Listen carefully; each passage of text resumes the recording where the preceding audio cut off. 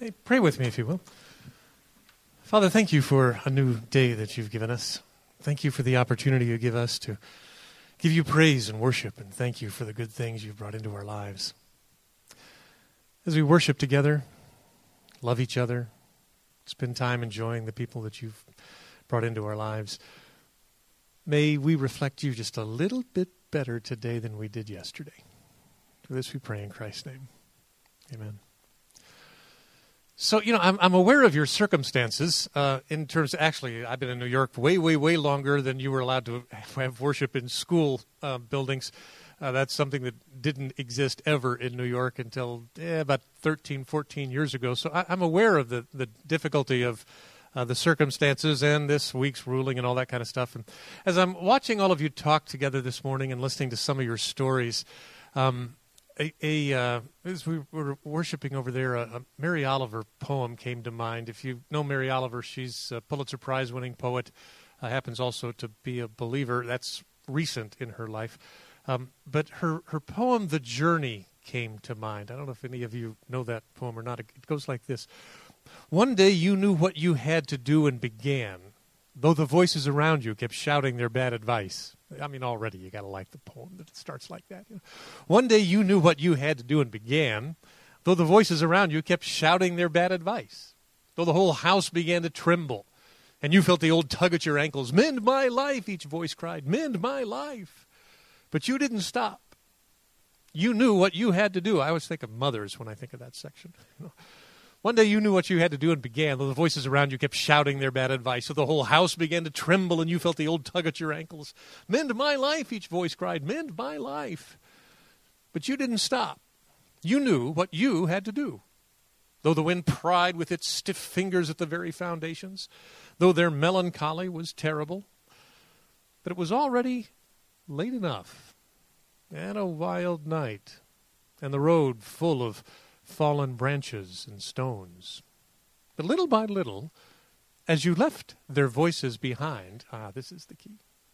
Little by little, as you left their voices behind, the stars began to burn through the sheets of clouds, and there was a new voice which you slowly recognized as your own, that kept you company as you strode deeper and deeper into the world, determined to do the only thing you could do, determined to save the only life you could save. It's one of my favorite poems of hers. I always take instruction when a poem comes into my mind. I got a bunch of them memorized, all but my own. I've never been able to memorize my own. I can't figure that out. But when they come into mind, I thought, well, why did this poem come into mind this morning? One day you knew what you had to do and began, though the voices around you kept shouting their bad advice, that the whole house began to tremble and you felt the old tug at your ankles. Mend my life, each voice cried, mend my life. But you didn't stop. You knew what you had to do, though the wind pried with its stiff fingers at the very foundations, though their melancholy was terrible. It was already late enough, and a wild night, and the road full of fallen branches and stones. But little by little, as you left their voices behind, the stars began to burn through the sheets of clouds, and there was a new voice which you slowly recognized as your own, that kept you company as you strode deeper and deeper into the world, determined to do the only thing you could do, determined to save the only life you could save. Now I know why that came to mind. There is, in fact, a culture in this church that didn't exist before. There is a unity that is observable that didn't exist before. There is a collective voice of people who have been paying attention, and the stars are burning through the sheets of clouds, and there's a new voice which you have recognized as your own. As you stride deeper and deeper into the world, determined to do the only thing you could do, determined to save the only life you could save. It seems to me like you've been at a turning point over the last couple of years, and maybe even having to switch facilities has something to do with all of that. But you really seem to have this identity that I didn't see before, which frankly is kind of cool. It really is. It's like, whoa, I think God's going to end up blessing this. You seem to be at this kind of critical stage in your life as a church that probably a lot of us get in as individuals. I like how Dante began the Divine Comedy. In the middle of the road of my life, I awoke in a dark wood where the true way was wholly lost. I've felt that way before, probably trying to figure out with the decisions of the Second Circuit this week. You guys are probably thinking that. Yeah. In the middle of the road of my life, I awoke in a dark wood where the true way was wholly lost. God, what do you want us to do? Do we go to the school? Do we not? In fact, I'm not. Where are we Sunday?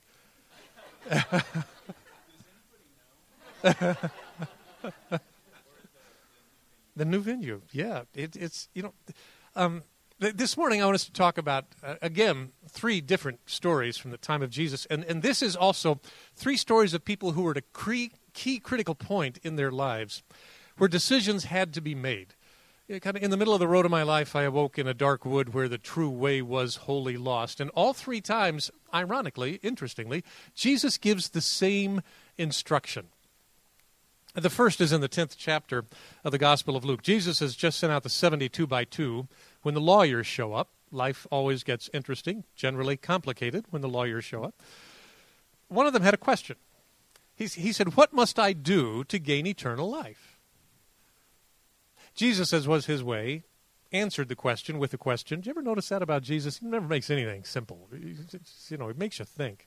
Answers a question with a question. He says to the lawyer, "Well, what's written in the law? How do you read it?" The lawyer says, "Love the Lord your God with all your heart, soul, and mind, and love your neighbor as yourself." Jesus says, "Yeah, do that, and you'll live." But now the lawyer, pressing his luck, as lawyers sometimes do, said to Jesus, I don't mean to pick on lawyers, really. Some of my best friends are lawyers. I don't tell lawyer jokes. Honest, I don't. So the lawyer, pressing his luck, says to Jesus, "Who is my neighbor?" And Jesus, as was his way again, tells a story in reply.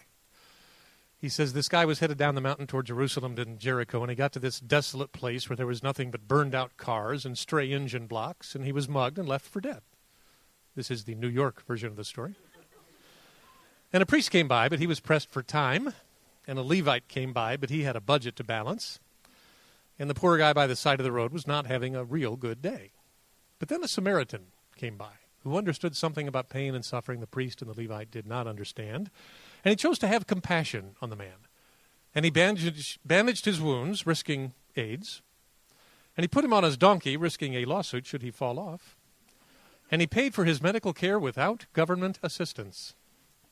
And Jesus said, "Now that's my idea of a neighbor."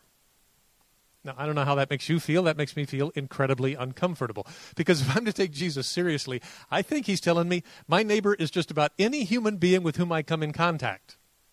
Let me tell you a little bit about my neighbors on Long Island. I have one neighbor who swats flies outside.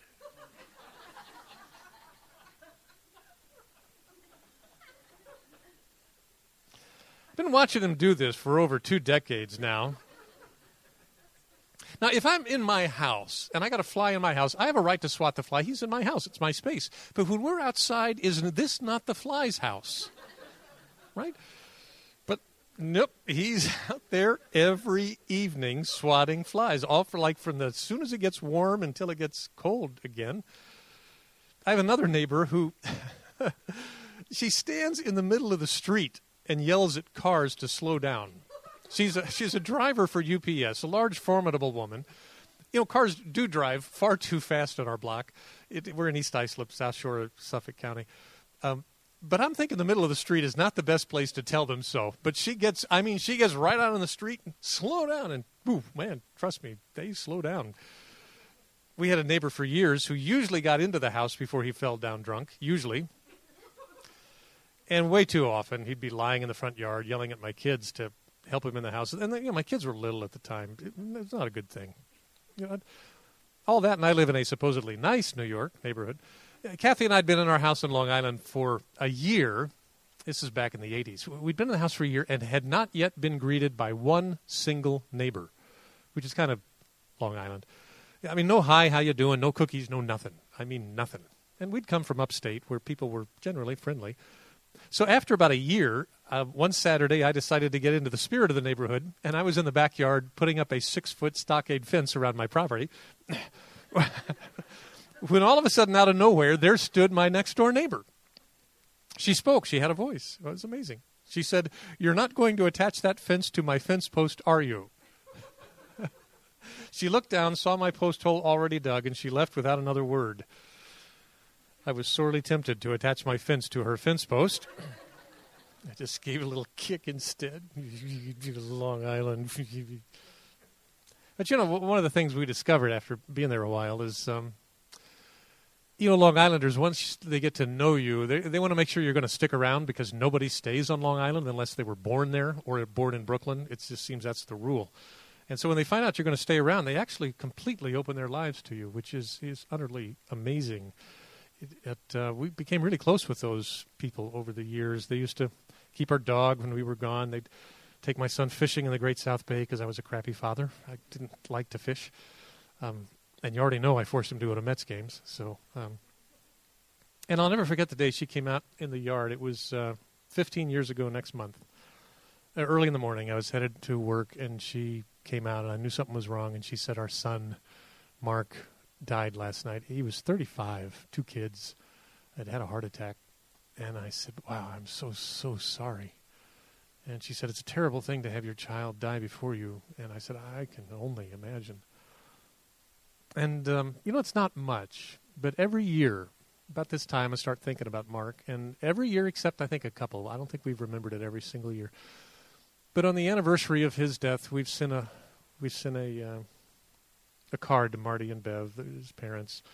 And in the card, we'll tell some memory we have of Mark, maybe watching him play with the kids or being out at a ball game with him or something, and just some little memory to let them know we're still thinking about him. It's not much, but it feels like the neighborly thing to do. Really, that's all I think it means to be a neighbor. The lawyer wanted to know who his neighbor was. Jesus told him his neighbor was just about anybody who needed him. The lawyer's response is not recorded. So we go to the second time where Jesus encounters people who are at that turning point in life where they're having to decide how they're going to live and what they're going to do. It's the 19th chapter of the Gospel of Matthew. We call it the story of the rich young ruler. I happened to be with my buddy who had the $14 million yacht when he sold that yacht. The yacht actually not being big enough. He is buying a $22 million Fed ship. And he sold it to this 39-year-old guy who's obviously made a lot of money. And when he asked this guy why he was buying the yacht, he's a city resident, Upper West Side actually. When he asked him why he was buying the yacht, he said, "Because I'm rich and I'm bored." And so it was with this second young man who comes to Jesus. He's rich and he's bored, and he says, "What must I do to gain eternal life?" And Jesus said, "Keep the law." He illustrated with a few choice offerings from the 10 Commandments, and then he added an interesting phrase to it. He said, "I want you to love your neighbor as you love your own self." An interesting phrase. I want you to love your neighbor as you love your own self. I was flying home from California a few years ago, and there was a guy on the flight with me who was an author of a famous series of books. If I told you the names of the books, you would recognize them. You probably have 1 or 2 of the books in your house. Guys made a lot of money on the books. And he wanted everybody on that flight to know he was the author of those books. He's telling the flight attendants he's the author of the books. "Just give me your address. I'll send you a copy of the books." And, I know how he feels. I remember when my first book came out, I was all proud and excited. To see my name there in print, and it wasn't self-published. It was like, neat, this is cool. But after a while, and your books, have been on shelves, and they're remaindered back to you. And, it is not nearly as exciting any longer. Had 8 or 9 books out, I guess, at this point. And so I got it. It's like, okay, I get your excitement about your books. I like my books. But this guy was over the top, absolutely over the top. And I knew that when he sat down next to me, and on his suspenders were pictures of the books.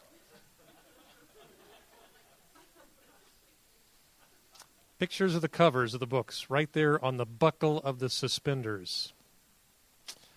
Okay, so I looked down at his briefcase, and there's a brass nameplate on the briefcase with his name of the town in which he either lives or works in California, and then the name of the street on which he either lives or works. And the guy either lives or works on Self-Esteem Way.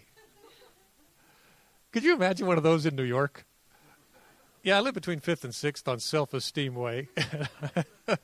No, that's not ever going to be in New York or anywhere on the East Coast. That could only be in California. Would you want to live on Self-Esteem Way?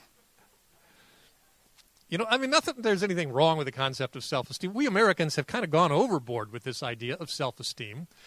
You know, I mean, we think that our kids should not ever experience any failure ever in life. So, you know, we give them a trophy no matter what happens. They show up, they get a trophy. They show up late, they get a special trophy. You know, Peggy Noonan used to be the speechwriter for Ronald Reagan and first George Bush. She writes a column every Saturday in the Journal. And she wrote at the time of the last presidential election, she said, there's way too many politicians now in their 30s and early 40s who grew up in the self-esteem generation, and they don't know what they don't know. No one's ever told them what they're bad at. And someone needs to tell them quickly before they decide to run for vice president. Not that she was focused on any one individual. And she is a Republican, too. Self-esteem, you know, not that there's anything wrong with self-esteem, but what if you should not esteem yourself so highly? You know, I was flying home from Florida when I was doing video work for the television network. I was one of the on-air hosts. In fact, somebody came up to me last night, said they used to watch me in the middle of the night. We were on 70 different markets in the U.S. in the middle of the night, and our major job was basically to put people back to sleep who could not sleep in the middle of the night. We had 5 on-air hosts, and I was always told I was the best at putting people back to sleep, which I took some great pride in. So we're flying home. I'm flying home from California, or Florida in that case, and I knew my family had borrowed my car. And so I called home, and I said, hey, guys, if you don't mind, before I get home, take my car and leave it at the Islip, Long Island Airport. Parking's free if you're a town resident. And my son, Jonathan, I think he was probably in college at the time, he said, Dad, we'll pick you up. I mean, we always pick you up. And I said, yeah, right. And you guys are always late. I mean, I'm always standing out front for like 15, 20 minutes waiting for you to pick me up. I don't feel like waiting for you to pick me up, so take the car back to the airport, all right? Okay, bye. So I get into Philadelphia to make the connection to Islip, and I get a call on my cell phone, and it's Jonathan. And he said, Dad, we kind of ran into a problem taking the car back to the airport. As we were taking the cars back, we kind of accidentally filled one of the gas tanks in one of the cars with diesel fuel. And I said, ooh, that's not a good thing. I'm sorry you did that to your car, buddy, but I still expect my car to be at the airport when I get back in an hour and a half. And he said, yeah, Dad, it was your car we filled with diesel fuel, and I lost it. I said, I expect a car to be at the airport when I get back in an hour and a half. I expect my car to be repaired and in the driveway 24 hours from now. You got it? And I hung up the phone. I mean, really, seriously. A little bit of grace would have gone a long way. It's an honest mistake, but no. Now, the last thing on earth I needed was self-esteem. What I needed was a swift kick in the tail. But notice Jesus does not say to this young man, I want you to esteem your neighbors as you esteem yourself. He said, I want you to love your neighbor as you love yourself. Now, self-love is, in fact, very, very difficult. Self-love is, first of all, harnessing your strengths. You know, we all have strengths, things we're better at than anybody else. We're told that. We learn that. We intuitively figure that out as we go further and further in life. And you have to learn to harness those strengths to something greater than yourself. Think Abraham Lincoln or Mother Teresa. You think of yourself as a workhorse, maybe, a Percheron or a Clydesdale. You know, if you just put that horse in your backyard and leave it alone, the horse is just going to, these are big workhorses. They're going to tear down your fences and rip up your grass. They're good for nothing. But if you harness them and put the bit in the mouth, well, then they can pull the Budweiser wagon. You know, they can pull just about anything. Well, self-love is, first of all, harnessing your strengths. It's finding out what you're good at and then harnessing it to something greater than yourself. In fact, the greatest leaders all have two paradoxical strengths. If you've ever noticed this, they all have incredible confidence and great humility. The truly great leaders have both those two things together, things that rarely do you see them together. Again, Mother Teresa, Abraham Lincoln. You know, the people with incredible confidence, they know they've got a message that has to be heard, but they speak it out of great humility. Well, self-love is, first of all, nurturing those strengths. Self-love is second of all identifying what your weaknesses are. Now, we happen to live in a culture, because we are in a culture of self-esteem, that we don't ever tell people what their weaknesses are. Now occasionally some of you might have a boss who has no difficulty telling you what your weaknesses are. And again, you do live in New York, so in New York it's definitely more common. In Colorado, everybody's way too nice. Nobody's ever honest. And of course, it's worse in the South, if you grew up in the South like I did, where people talk behind your back about 5 seconds after they've left you, but they'll never tell you to your face what's wrong with you. So how do you determine then where your weaknesses are? Well, you have to listen carefully to what people do not tell you about yourself. You have to listen to the silences, because in the silences, you determine what your weaknesses are. So like no one ever tells me that I'm a really warm and fuzzy person the first time they meet me, that I just make them feel incredibly comfortable. And that, in fact, what I usually hear is like, 2 or 3 months later, wow, you're really a nice guy. So now, you have to listen, you listen between the lines and under the tone, and you realize, I must come off as some really cold SOB when I first meet people. The church I speak at in Colorado is a church about 3,500. And so, and I preach about once a month there. Not on staff. Senior pastor is a good friend of mine. We would kill each other if I was actually on staff. But I do preach about once a month, and people will always say, "Wow, you're so transparent, and you seem so authentic from the pulpit." And then we're out in the hallway, and you just walk right past us, and it's like, "Oh, gee, yeah, this is a problem I've had for like a long time, and I'm probably not going to get rid of it." No one will tell me directly that. They will just not ever affirm how warm and fuzzy I am when they first meet me. They realize, you kind of got to get to know him for a while, and then you realize, well, actually, the guy's real. At least people tell me that, so it must be so. To figure out where your strengths are, you've got to listen to what people tell you, and to figure where your weaknesses are, you've got to listen to what people do not tell you. It's hard work. Harder work than this wealthy young man wanted to do. When you're wealthy, you generally don't have to do that kind of work. You already have power, so people have to pay attention to you. So he left. Probably went out and bought himself a $14 million yacht, I suppose. So then we come to the last passage where people are making a major shift, major change in their lives. They've got to make a decision what they're going to do. And again, the subject is the same. It's the 22nd chapter of Matthew, and it's Jesus' very last day of public ministry. It's the last time he's meeting with the crowds at large. After this, he's only going to be meeting with his 12 disciples, just with his tight crew. This is the last time he's meeting with a big bunch of people, and it's like a press conference. It really has a press conference atmosphere. All these Jewish leaders have gathered together. They've all got questions. They're going to trick Jesus. They want to capture him. They want to put him in prison, so they're going to catch him saying something that's wrong by the Jewish law. And it has a press conference atmosphere. So the lights come up in the White House press room, and the first reporter asks a question about paying taxes to Caesar. And Jesus gives this politically astute reply. He says, well, give Caesar what's Caesar's, give God what's God's. I mean, you get the benefits of Caesar. You're using his money. You're using his coinage, so pay him what you owe him. Kind of simple question.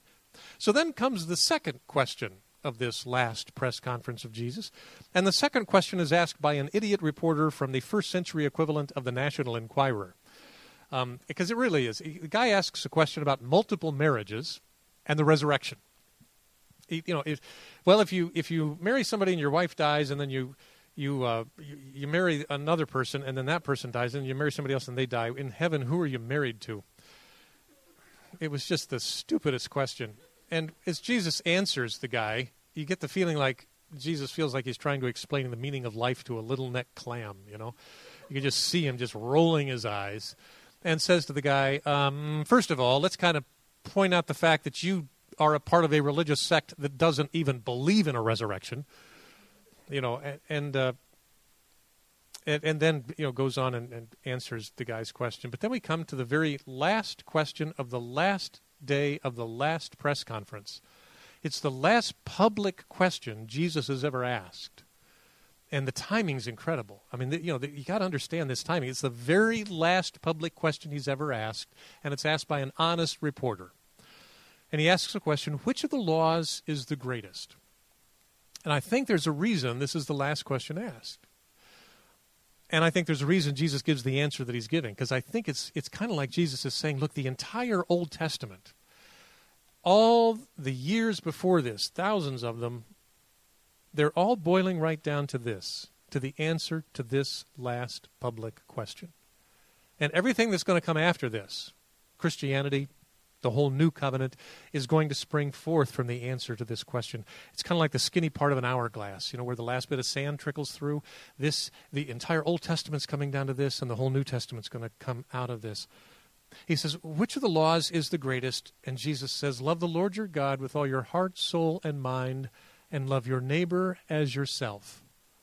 Oh, there's no surprise to this answer. It's exactly what all the Jews expected him to answer, because that to them is how they began every one of their religious meetings, with those two laws. They quoted them aloud. And then Jesus says something that blows them away.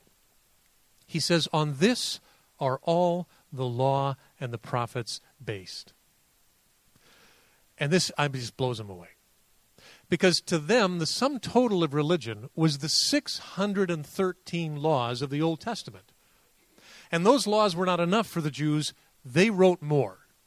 Go figure. Why? Because religion has always done that.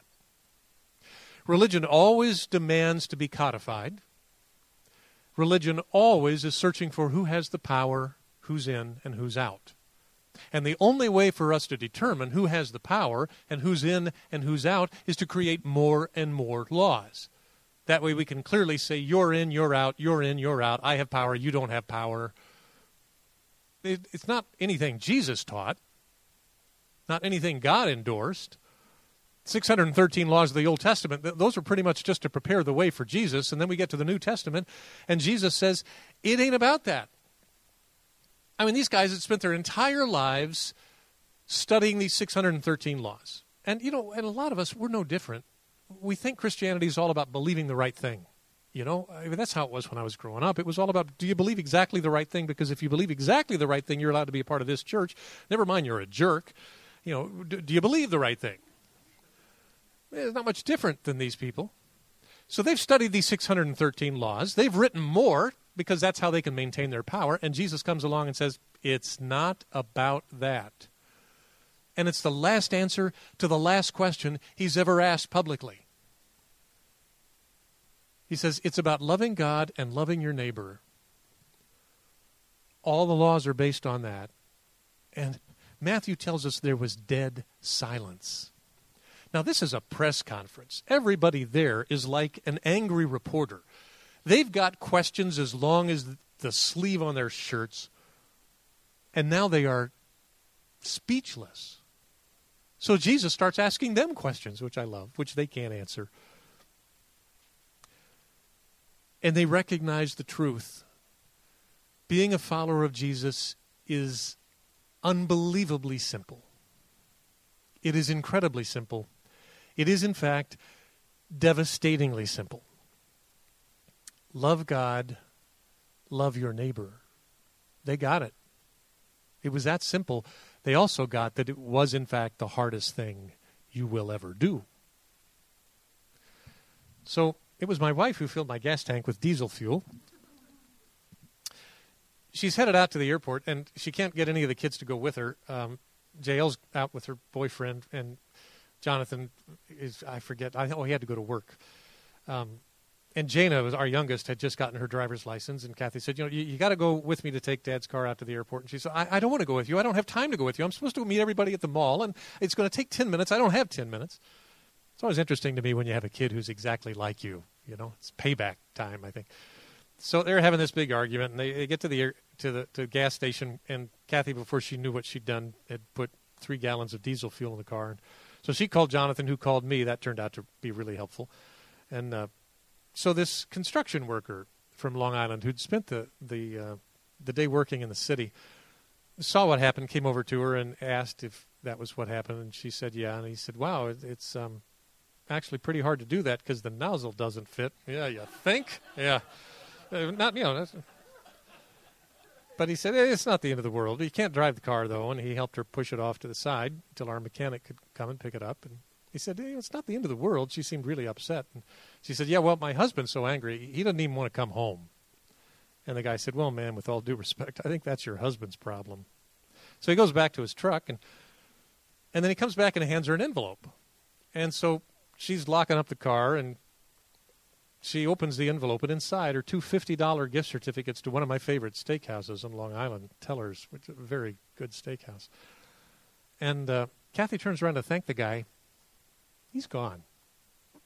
Gone. It cost $96 to repair my car. It was, in fact, in my driveway 24 hours later. After those two $50 gift certificates, I was $4 ahead of the game. And, oh, yeah, I'd learned a really important lesson in the process, that somewhere on Long Island there is an anonymous construction worker who understands a whole lot more about what it means to be a neighbor than I do. You know, being a follower of Jesus is incredibly simple. It really is. It's not thousands of rules and regulations. It's just loving God and loving your neighbor. It's simple, but it's the hardest thing you'll ever do. And I got to tell you, watching you with each other last night and again this morning, particularly kind of standing back the side and just watching, you're a church that's learned how to love. You're loving each other pretty remarkably. And I think as you continue to do that for the new people who come in, you know, and that can be a downside when you're a really tight church like you guys are. It can be a downside because you can actually shut it off so new people aren't allowed into the club. You have to be careful about that. But I got a feeling if you can get past that, God is going to do incredible things through you with that simple truth. Love God, love your neighbor. Let's pray. Father, thank you for simple. We need simple. We're trying to do our taxes right now. Simple would be good. And, you know, it seems so weird that we make it so complicated. We make it all so complicated. We create all these rules and regulations, and God knows how many denominations we've created, and all about power, trying to figure out who's got the power, who's in, who's out, who's right, who's wrong. And you kind of just blow it all away and say, it's simple, folks. It's simple. I think that we don't want to accept the simple because it's hard. It's not easy. But give us the courage to do it, to love you, to love the people you bring into our lives, no matter who they are or when you bring them. This is our prayer, and we pray it in Christ's name. Amen.